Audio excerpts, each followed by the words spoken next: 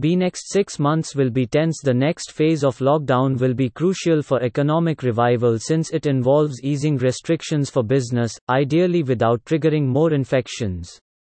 The relief package, stated to be 20 trillion rupees, roughly 10% of GDP, needs to be carefully examined for details.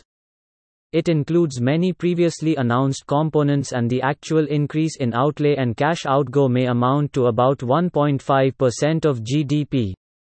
The old Swadeshi slogans have been repackaged and trotted out as well. Some elements of the package such as opening up coal, privatizing airports, allowing